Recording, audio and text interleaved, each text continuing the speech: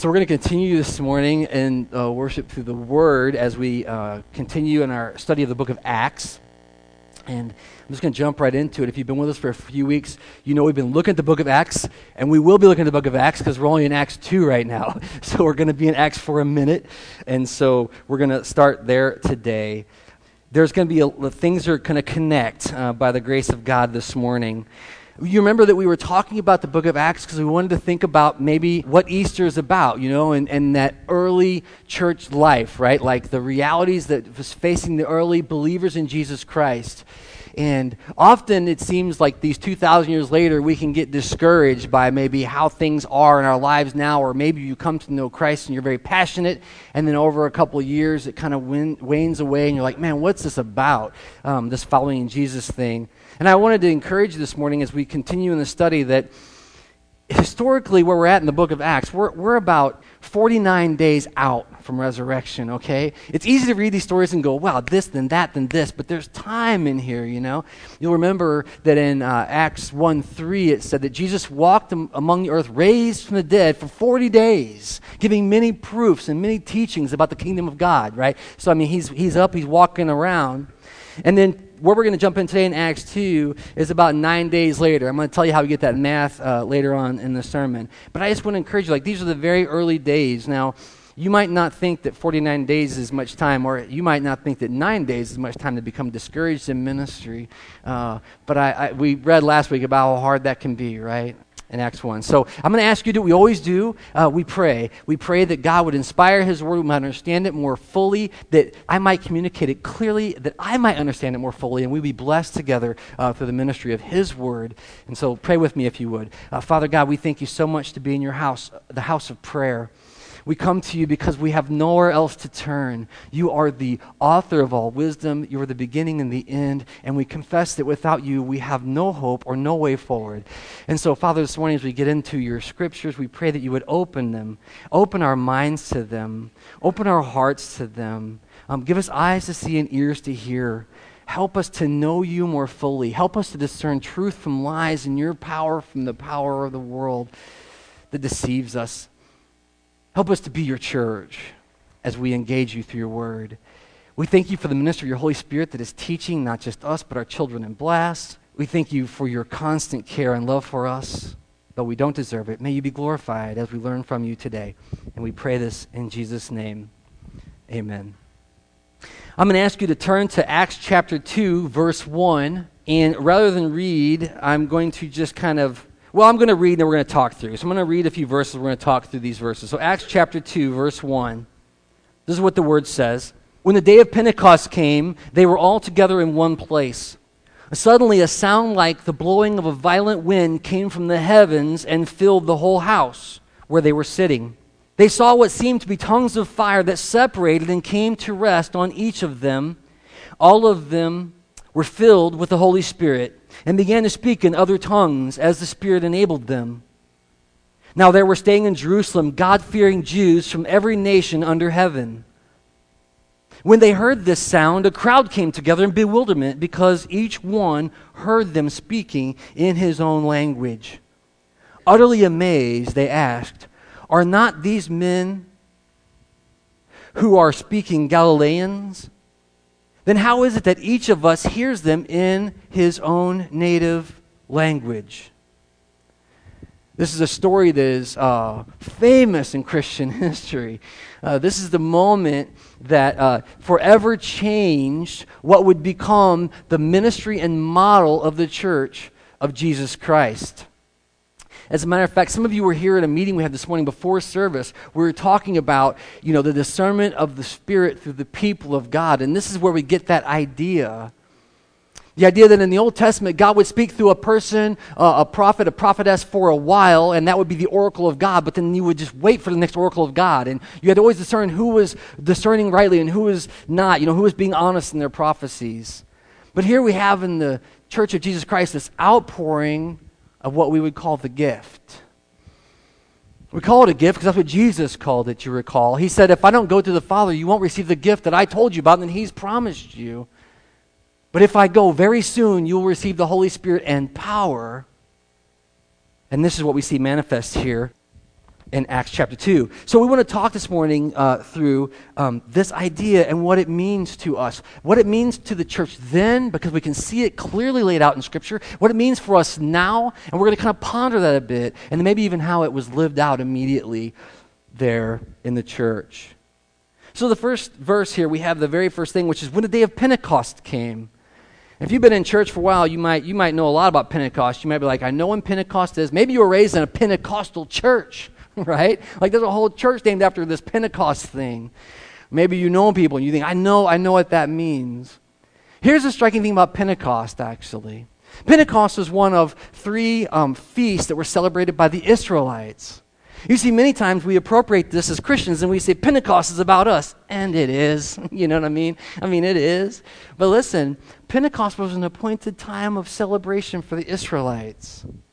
I want to walk through that a little bit. In verse 1, it says, when the day of Pentecost came, they were all together in one place. And we've talked about that. They were one accord. They were praying. It's been posited. They were probably praying for the gift that God had promised them, that Jesus had told them about. We know you're going to give us a good gift, Father. Would you give us the good gift? But here, when the day of Pentecost came, we see the manifestation of God's great gift.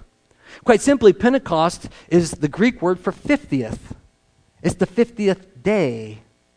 It's a time of harvest. I want to talk about that for a minute. I share with you that Jesus ascended after 40 days, and that's why we know this is 9 days later, because it's the 50th day when Pentecost is on the calendar. What is it tied to? 50 days after Passover, right? So it's this kind of moving celebration that depends on when they remember Passover, God's great mercy to his people, that then they celebrate this feast.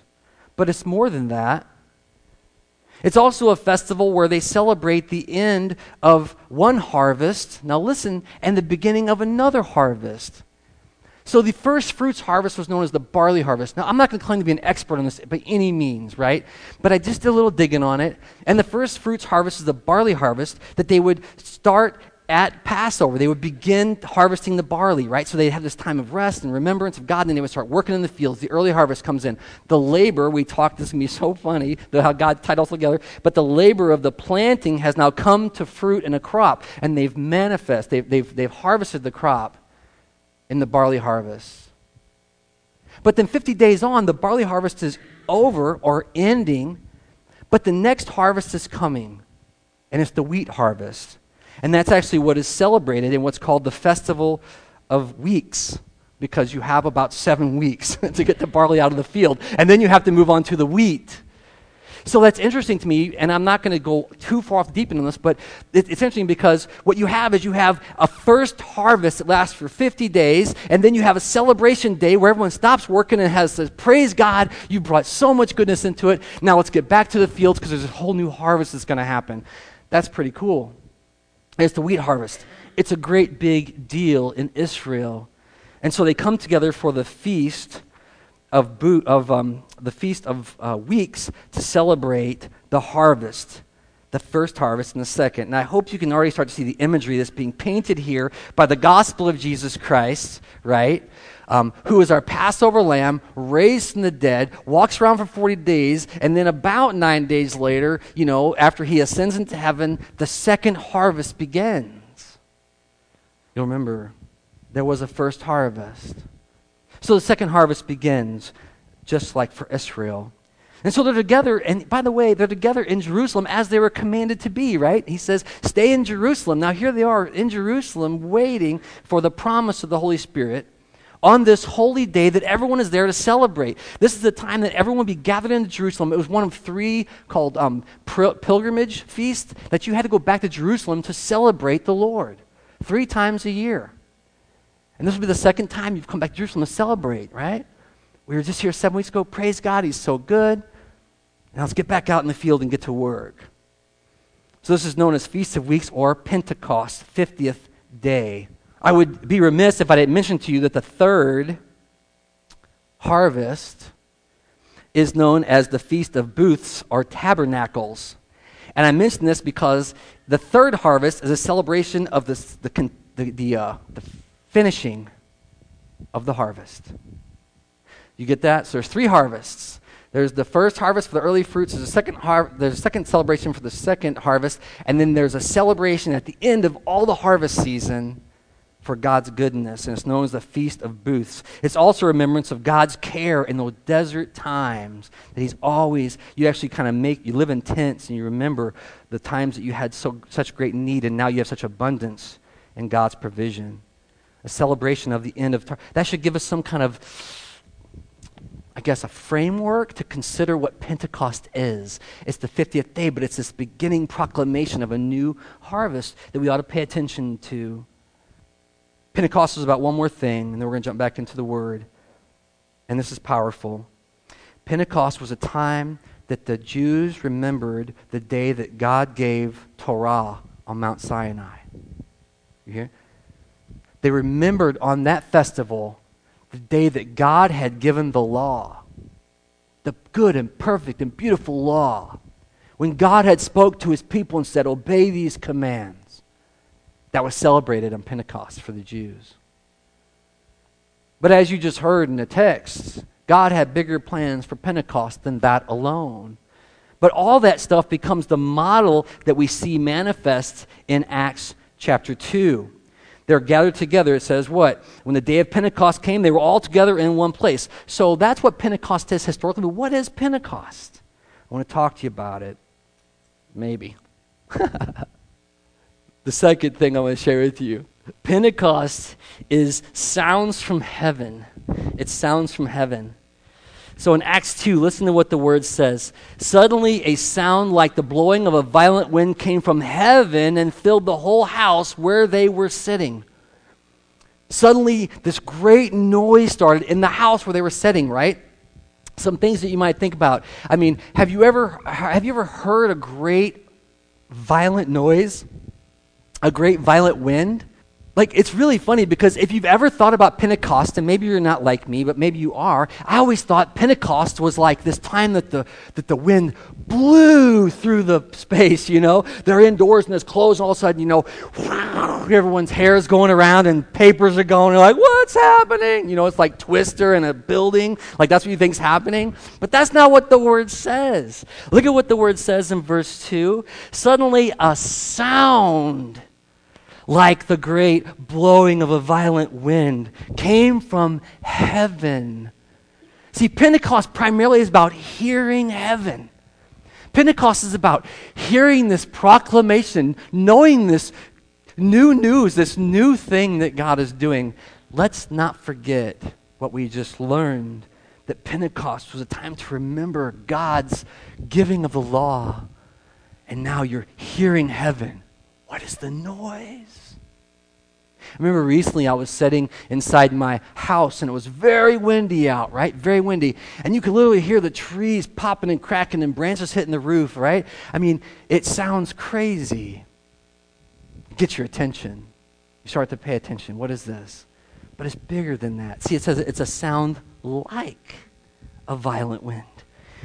It's like that, but it's not that. It's similar, but it's different. So there's a sound that's blowing. Maybe you've had that experience. And then look at this. It says the sound filled the whole house where they were sitting. See, that's why I always thought the wind was blowing around the house. That's not what it says. The sound, the sheer sound of heaven was surrounding the people of God to the point that they're like, what is this, right? What is it? And they don't even have a breath to take here, it seems, because it seems to just come one upon the other. Like these things start to happen. They're not prepared. Have you ever, I'm always amazed by this. Because see, sometimes we're getting these conversations about Pentecost and the Holy Spirit. We're not comfortable. We're like, man, what does that mean? I'm not like those people, you know, the Spirit thing. But have you, I've asked people all the time, and actually Ginger shared this morning, you know, she's like, I felt the Lord saying to me. Remember one time I was in a meeting with a bunch of leaders in a church, not Family Bible Church, but we were sitting around a table, and I said, do you guys know how God kind of talks to you sometimes? And every person, 9 people, very conservative, very like, I'm not like those people kind of people. You know what I mean? They're like, yeah. And I'm like, isn't that crazy? Like, does that get you excited at all? I know some of you are nervous about it because you're like, well, it could be my crazy voice in my head. Yeah, it could be. It could be. That's why we check everything by Scripture. But it could be the Lord. And time after time we talk. Wednesday night Bible study, we were just talking about this. Do you remember when the Lord moved? I do remember the Lord said to do that. I know it was the Lord, and I could tell in my obedience it was the Lord that said that. That's what Pentecost is. That's what the Holy Spirit is. He's a breath from heaven. He's a noise from heaven, right? Delivered to the people of God. I mean, if that doesn't get you excited, I'm not sure what will. To be able to hear the very sounds of heaven manifest on earth by the grace of God, not through our power or manifestation, not because we did anything, because God just poured it out on his people. See, here's the application. You and I can hear heaven as believers in Jesus Christ. That ought to give us pause. We can hear it. The second thing that we see in verse 3, check it out. They saw what seemed to be tongues of fire. Let's read that together. They saw what seemed to be tongues of fire that separated and came to rest on each of them. So the first thing they do is they hear something. They're like, wow, that's amazing. Like, what is that? And then the second thing is they see something manifesting in the room. And it says something that seemed to be, I was just trying to get the word there right, or seemed like tongues of fire that separated and came to rest on each of them. The way this is actually in the Greek, not that I'm going to Greek out on you too much here, but I just want to say, it's divided tongues. That's what it says. As tongues divided and sitting, I love this by the way, and sitting on each of them. This is a testimony of what the Holy Spirit's Pentecost is like. Have you ever seen divided fire? Have you ever seen that? I want to, it's kind of funny, you go, no, not really, I've not seen divided fire, right? Have you ever had a fire pit in your yard? Or maybe you had a fire circle? Were you a Boy Scout? You rake all the stuff away? Have you ever had that like ember? I remember one time we were having this fire, we were burning a whole bunch of stuff because we're lunatics. It was out in the boonies. You can't do it here anymore, unfortunately. Probably for good reason. But we were having a fire, and these flaming pieces were going off, and they were landing like feet away, like probably 100 feet away. And we were running over, stomping out these little fires, right? Maybe you've had that in your backyard where you start a little fire, and it spread, and it spread, and it spread, and it spread. That's kind of interesting, isn't it? Because on one hand, you have one fire that's happening right there. It's very controlled. Oh, this cute little fire. Look at the little fire. And then all of a sudden, like the wind picks up and the fire gets big and the things float off and you go, I'm going to burn the neighbor's house down. Right? Have you had that moment? Come on, guys, live a little. Really? You should have that moment at least once. Like, if there's not a moment you're not holding the little hose and thinking, this is not going to do, you haven't lived. Come on. This is going to be the big hose fire department people? That's what you got to live for. See, that's what it's like. It's like they saw what appeared to be tongues of a fire that divided and sat upon each person there. That's exactly what the word says. They saw what seemed to be tongues of fire that separated. You see, that's a separated tongue of fire, and that then came to rest on each one of them. This is the unique, interesting teaching about the Holy Spirit of God at Pentecost, that the Spirit is united. Right? One Spirit. But it's divided in as much as it rests on each person gathered. This is what I just shared with you about the old idea of an oracle of God who would sit and pontificate about what God says. This is what God says. And everyone sits at his feet and go, ooh, listen to this one, right? The model for the church ministry is that God's Holy Spirit, the one fire, is poured out, and then it separates into each unique ministry opportunity. That's why all of a sudden you have the discernment of the church of God, that the people of God say, you know what, I think there's a need here, right? Like, I think God's calling me to meet this need. And other people go, yeah, I see that same need. And you come together and you kind of draw these flames together to bring glory to God in some new way. It's a distribution of God's very presence and power amongst all his people.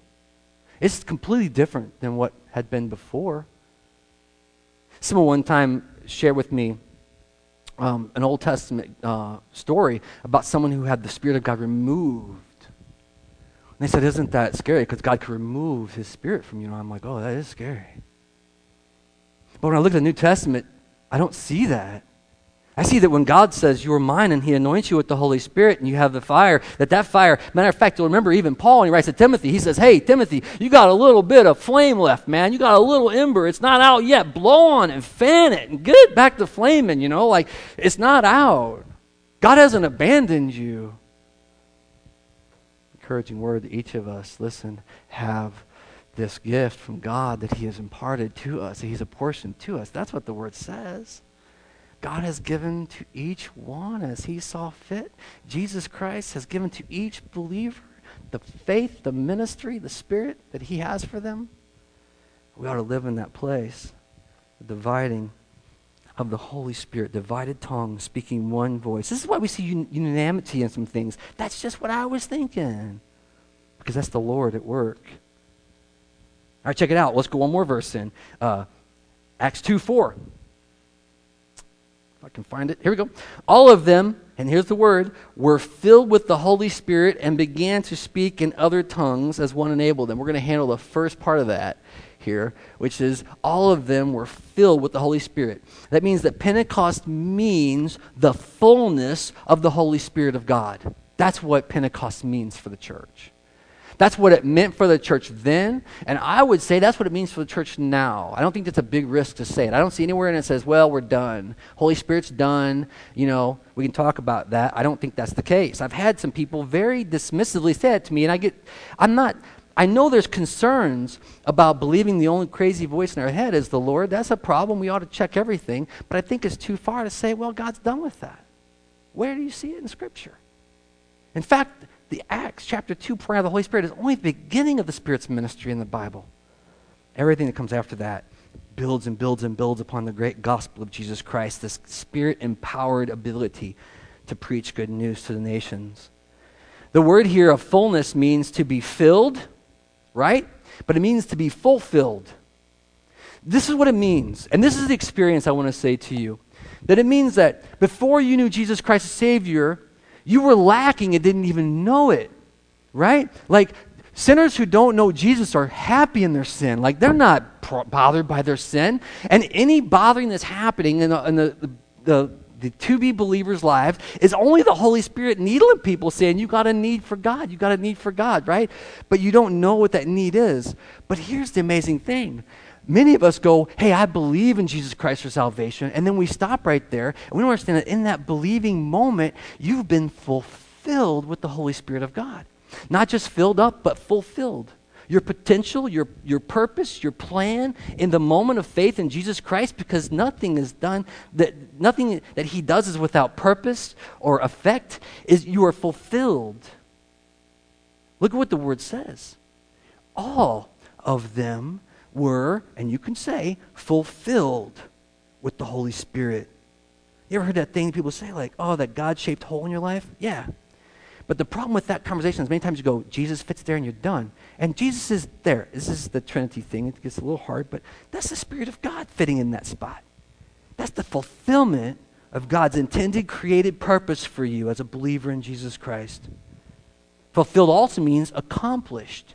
It means that something is done, and for every person, and the anointing of the Holy Spirit that completes things. Another way you can translate it is supply. Supply every need at the coming of the Holy Spirit. Like, that ought to encourage us. I can't tell you how many times I've talked to people who believe in Jesus Christ for salvation, and they go, I just don't have the tool. I just don't have enough training. I just don't have the right gifts. And you're like, what? You have the Spirit of God living in you. I think we just don't know it. Like, I really believe that's true. I think if you're sitting here today and you're like, I don't know, Bill, I don't think I have that. You do have it. I've seen people who thought they didn't, who have done ridiculous, God-only ordained work because it's the Spirit of God working through them in obedience. It's true. So that's another thing, it's supply. And then the last is, it could be interpreted completion. That all were made complete in the Holy Spirit. It's that same idea that they were lacking. They didn't even know it. They've been following Jesus like for 3 years in the ministry, right? They were there. I mean, they've been restored to ministry, but they're still incomplete. Like, there's this idea that without the Holy Spirit's anointing, that the ministry is not fully complete. Like, it's not done, but it is. We just don't understand it. We don't understand that. So what's the application on this then?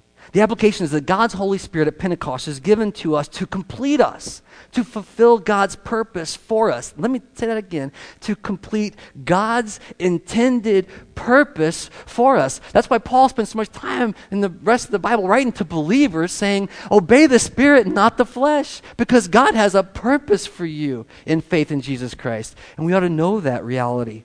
We ought to want more of that reality. And that's why we feel that spiritual tug of war with the things of the world and the things of the Lord. And that's why that fight keeps happening, because God says, this is mine. This is my purpose in your life. And then it's to give us, to complete us, to fulfill God's purpose for us, and to supply us with His power. I just want to remind you again that Jesus said, you will have power when the Holy Spirit comes on you. And we're afraid of that. Right? We're like, no, Jesus, you got all the power. That's what you were on the cross for. That's what we're going to give you, all that power. We're not going to. But the problem is that Jesus' teaching after He was raised from the dead is like, listen, you're going to have power when the Holy Spirit comes on you. Fair enough, it freaks us out. But it's true. And as much as we advocate that responsibility and we say, oh, Lord, it's just me. I remember one time somebody said to me, I was a new believer, and they said, hey, don't play like you don't have power in the situation. And I'm like, I don't. It's just little old me. And he's like, no, you believe in Jesus Christ, right? The Holy Spirit dwells in you. Don't play that game. Don't make God less than He is. Spirit fulfilling the believers. All were fulfilled. All were fulfilled. You can't find a place where it says that, well, God gave some everything and some nothing, and just the nothing's got to suck it up until the kingdom comes. That's not what the scriptures say. No. They were all got the fullness of the Spirit of God. And then the second part of that verse, which is great, 2 for 1 here, is that they began to speak in other tongues. Listen to this. All of them were filled with the Holy Spirit, and they began to speak in other tongues as the Spirit enabled them, right? So a couple of things pretty straightforward here is that they were able to speak in a tongue that was given to them by the Spirit, and it was for proclamation. The word here is very clear. Some would say that it gave them utterance, right? And it could, I even read one thing that said something like, is the sound of a horse makes? But there's this other thing that's like a horse. I don't know. Is that what the Spirit does? But then there's this other thing that says that they were very eloquent in speech. As a matter of fact, you heard it. They were saying, these are just Galileans. How are they speaking in my native tongue? See, they have this gathering of the people for the feast, and they're all in Jerusalem. They hear the noise, they gather up, and they're like, how is this possible? We're hearing them eloquently speak, these ordinary Galileans, in our language. I've heard people who are believing in Jesus Christ say, well, I don't know what I would say. Listen to me. Rely on the Holy Spirit. Can you do that? I want to talk to my daughter. I want to talk to my son. I want to talk to my neighbor. I want to talk to my friend. I want to talk to this person at work. I feel the burden. I feel the Lord calling me to do it. I just don't know what I would say. Listen to me. Believe in the Holy Spirit. Believe in the Holy Spirit. That in your moment of need, God's going to give you the words to say because the Spirit will enable you to speak. You will look back on that day and someone will say, but that was great. That one time you did that one thing. And you'll say, man, that wasn't me. I remember that. Now, so I can hear some, that cynical voice, like, well, maybe you're just really good at speaking. Nah, not that good. No. People say often, 3 people approach me with the same issue. I'll tell you a quick story. I can't tell you how many, this has happened multiple times, but there have been people who have come and shared things with me, and I said, I'm going to pray about that, and I've prayed about that. This is God's honest truth. I say that like a little trepidation, right? But it's absolutely God's honest truth. And a lot of times, and I appreciate what Ginger shared, people end up with trust issues. When I'm telling you deep and hard things, they have trust issues. Fair enough. I mean, I get it, man. So the worst thing you can do is betray that trust. An hour, 2 hours, a day later, I get a call or a text. Who did you tell? I told nobody. I know you told somebody because this person and that person came up and they said these same things to me, blah, blah, blah, blah, and I have to go. It's the Lord. Now, here's the crazy thing. Whether that person believes or not, it's the Lord. Because I didn't say nothing to nobody about it. God gathering in people to come and give utterance, to give a vocalization of God's intended purpose for someone, His love, His care for someone, as we heard this morning testify. You are not forgotten. We still love you. And then they go, man, you're freaking me out. Yeah, it's the Lord, right? Like, He's after you. He loves you. I'll say something else, though. Look, as the Spirit enabled them. Our ability to speak is absolutely tied to the Holy Spirit's enabling to speak. You're afraid, well, I don't want to say something. That's a great concern to have. Say something stupid. That's a great concern to have. So pray. Ask God, not what I want to say, but what you want to say. So many times, the most broken and goofy conversations where I go, what was that? I don't even know. Later people say, that made such a difference for me. See, it's not about the one speaking, it's about the one being spoken to. And we become an opportunity for God, this voice from heaven, to speak into the world. I get the trepidation with it, but it's true. We are given the ability, here's the application, we are given the ability to speak out and to declare the message of God's Spirit to the world. You remember in the book of Revelation it says, the Spirit says to the churches. Like, there's this thing in Revelation where God's like, this is what the Spirit says to the churches, right? There's this, see, that's what I'm saying, like, oh, the cessation, that's all stuff. Really? Have you read Revelation? I think it's still there. We're given the ability to speak out and declare the message of the gospel of Jesus Christ, the good news. And I mean in a confining way. I'm not trying to put that like in a box for you so you can feel safe about it. Like, give an utterance. I've shared the story where people have just come up and just said things to me that God has used profoundly in my life because we're given the ability to speak to one another. And then picking up now in verse 5. Now there were staying in Jerusalem, God-fearing Jews from every nation under heaven. We talked about that already. When they heard this sound, a crowd came together in bewilderment because each one heard them speaking in his own language. Utterly amazed, they asked, are those who are speaking not the Galileans? Then how is it that each of us hears them in his own language, right? The last thing is that Pentecost means all these things, but it means being amazed by God.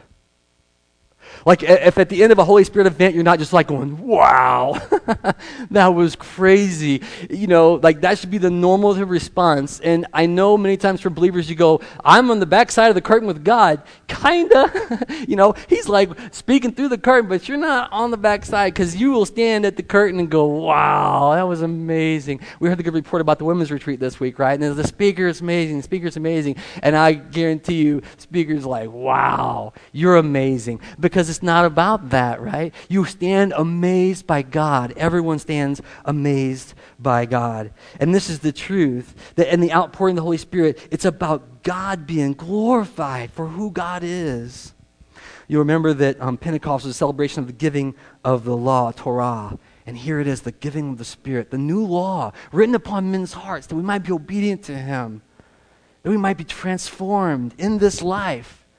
That we're not looking at the listing, we're going, what can I get away with and what can I do? But we're going, I want to live like Jesus. I want to live like God does. I want to be obedient to the Holy Spirit of God. See, it says that devout men from every nation were stirred up and marveled. It's an awakening. Wake up! Is that how you say that? Wake up! It's God. They were amazed. They were woke. Everyone gets to be amazed by God. I want to close with an exercise here. Check it out. So lest you think this is just like a thing that like just a theory or whatever. Listen to what happens. Verse 9. Parthians, Medes, Elamites, residents of Mesopotamia, Judea and Cappadocia, Pontus and Asia, Phrygia, I can't say that, and Pamphylia, Egypt and the parts of Libya near the Cyrene, visitors from Rome, both Jews and converts to Judaism, Cretans and Arabs. Man, just listen to the list of who's gathered.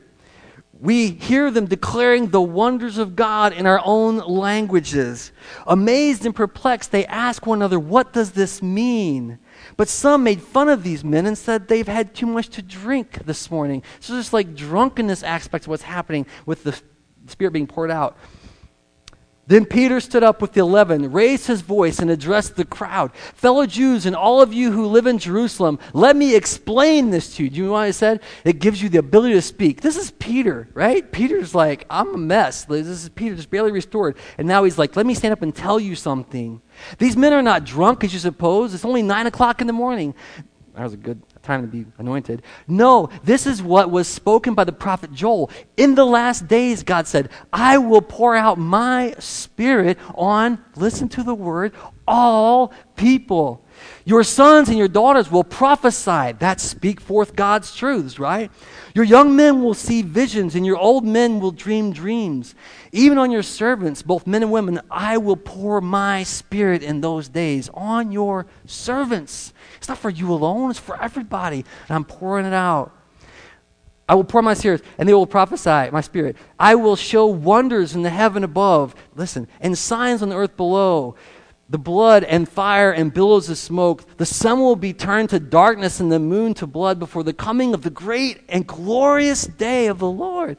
It's going to be amazing what's going to happen. And everyone who calls on the name of the Lord will be saved. This is the season of harvesting. We talked about that. Men of Israel, listen. Jesus of Nazareth was a man accredited to God to you by miracles, wonders, and signs which God did among you through him, as you yourselves know. This man was handed over to you by God's set purpose and foreknowledge. And you, with the help of wicked men, put him to death by nailing him to a cross. So right away, Peter's like, this is bad news, man. This is about Jesus, the guy that you killed. Here it is. But God raised him from the dead, freeing him from the agony of death, because it was impossible for death to keep a hold of him. The resurrection was inevitable. Jesus Christ could not be kept down. David said this about him. This is Peter's testimony. I saw the Lord always before me, because he is at my right hand. I will not be shaken. Therefore my heart is glad and my tongue rejoices. My body will also live in hope, because you will not have abandoned me in the grave, nor will you let your Holy One see decay. You have made known to me the paths of life, and you will fill me with joy in your presence. Brothers, I can tell you confidently that the patriarch David died and was buried, and his tomb is here to this very day. But he was a prophet and knew that God had promised him on oath that he would place one of his descendants on his throne. Seeing what was ahead, he spoke of the resurrection of the Messiah, that he was not abandoned to the grave, nor did his body see decay. God has raised this Jesus to life, and we were all witnesses of the fact. Exalted to the right hand of God, he has received from the Father the promised Holy Spirit, and has poured out what you now see and what you now hear. This is the manifestation of God's promise. You remember that Peter's talking to a bunch of Jews who are there for Pentecost, right? They're not ready for this. For David did not ascend to heaven, and yet he said, the Lord said to my Lord, sit at my right hand until I make your enemies a footstool for your feet. We've covered that before here, Family Bible. Check it out. Therefore, let all Israel be assured of this. God has made this Jesus, whom you crucified, both Lord, that's ruler, master, and Christ, that's Messiah. Jesus is all in all. When the people heard this, they were cut to the heart, and they said to Peter and other apostles, brothers, what should we do? And Peter said this, repent and be baptized, every one of you, in the name of Jesus Christ, for the forgiveness of your sins. What should we do? I feel it. What should we do? Repent and be baptized in the name of Jesus Christ for the forgiveness of your sins. And read the line with me. I hope you're looking at the word. And you will receive the gift of the Holy Spirit. You see some of you people say that to me. I don't think I have that. No, look. Repent and be baptized, and you will receive the gift of the Holy Spirit. And the promise is for you and for your children and for all who are far off, for all on whom the Lord will call. The promise of the Holy Spirit is for all those people. So repent and be baptized, and you'll receive. With many other words, he warned them, and he pleaded with them. Man, that's not great. You can warn and plead people of the gospel, right? You can warn them hey, man, you're going to hell without Jesus. That's one side, and the other side's please believe in Jesus. Please. I can't tell you sometimes, this is maybe not fair, right? But I can't tell you sometimes that the terror I get in my heart for people who just thumb their nose at God, and I was one of them. And it might be weird to be that guy that goes, I'm just begging you to believe in Jesus. Not because he needs your pity, but you need his mercy. It says, with many other words, he warned them and he pleaded with them, save yourselves from this corrupt generation. Those who accepted his message, listened to the word, were baptized, and about 3,000 were added to the number that day. I've heard of people get excited about that in church circles, like, that's how you start a church, 120 to 3,000 in one day. Yeah, it's the Lord. Are we missing the point? It's God among us, every church. 3,000 were added that day, but then I want to finish with this. I said I'm going to finish once, but I'm really going to finish with this. I used to always love when the pastors say we're finishing, so I'm like, all right, we're almost out of here. They devoted themselves to the apostles' teaching and to fellowship and to the breaking of bread and to prayer. See, I think we divorce it sometimes from the revelation of the Holy Spirit, right? We said, and then 3,000 were added, amen, and we go home. But that's not, it says that they devoted themselves to each other, a fellowship, the breaking of bread, and to prayer and to teaching. And everyone was filled with, there it is, folks, awe. Everyone. Wow, look what God's doing. And many wonders and miraculous signs were done by these apostles. All the believers were together and held everything in common. They sold their possessions and their goods. They gave to anyone as they had need. Every day they continued to meet together in the temple courts. They broke bread in their homes. They ate together with glad and sincere hearts. They praised God and enjoying the favor of all the people. And the Lord added to their number daily those who were what? Being saved. If you get excited about 3,000 people came to faith in one manifestation of the Holy Spirit, listen, the word says, and guess what? Every time they had a meal, someone else was saved. Every time they broke bread in their house, not the church, not the temple, tabernacle. Every time they were together, the Holy Spirit was on them, and people were coming to faith in Jesus Christ. That's my prayer for you. That's my prayer for me. That's my prayer for my neighbors. Not that God, if God wants to do it, that's fine, right? Not that God would blow up Family Bible Church and be crazy, look at us, look at what we're doing, but that God's Holy Spirit's anointing would be upon each person who's believing, repent of their sin, be baptized in His name, that the Spirit be resting on you, that you would understand that. And then at your table, in a small way, that you're going to go, wow, it's the Lord. And I want to encourage you, that person you have your heart on, you're like, God, I've just done everything. I don't know what else to do. Rely on the Holy Spirit. God, you are able to do this. Use me for this purpose, that you might stand in awe of God. I'm going to invite you to pray with me. We have an awesome God. Not safe, not contained, and not at our disposal. Rather, we are at His. Pray with me. Father God, for my brothers and sisters today, myself, felt the quickening of your Holy Spirit, we give you thanks and praise. For the testimony, the good testimony of your scripture that says that you love your people enough to not abandon us to the grave, and indeed, not even to abandon us to this life. Father, we know that we have hope beyond the grave because of Jesus Christ, but would you help us see we have hope right now because of the Holy Spirit of God? Would you help us to see that you have the portion of your Spirit just for us? That we would stop making less of you than you are. That we would go forth and proclaim the good news that you've pressed into our hearts so deeply. I know, Father, that you have many here today that are hurting or wounded and they're coming from that place and they've begun to sense your healing. Would you heal them, Father God, in their journey? And then would you call us into the healing ministry that we would give as freely as we received? That we would not sit idly by and say, well, I'm fixed, and not concern ourselves with a brother or sister who's hurting in the same way.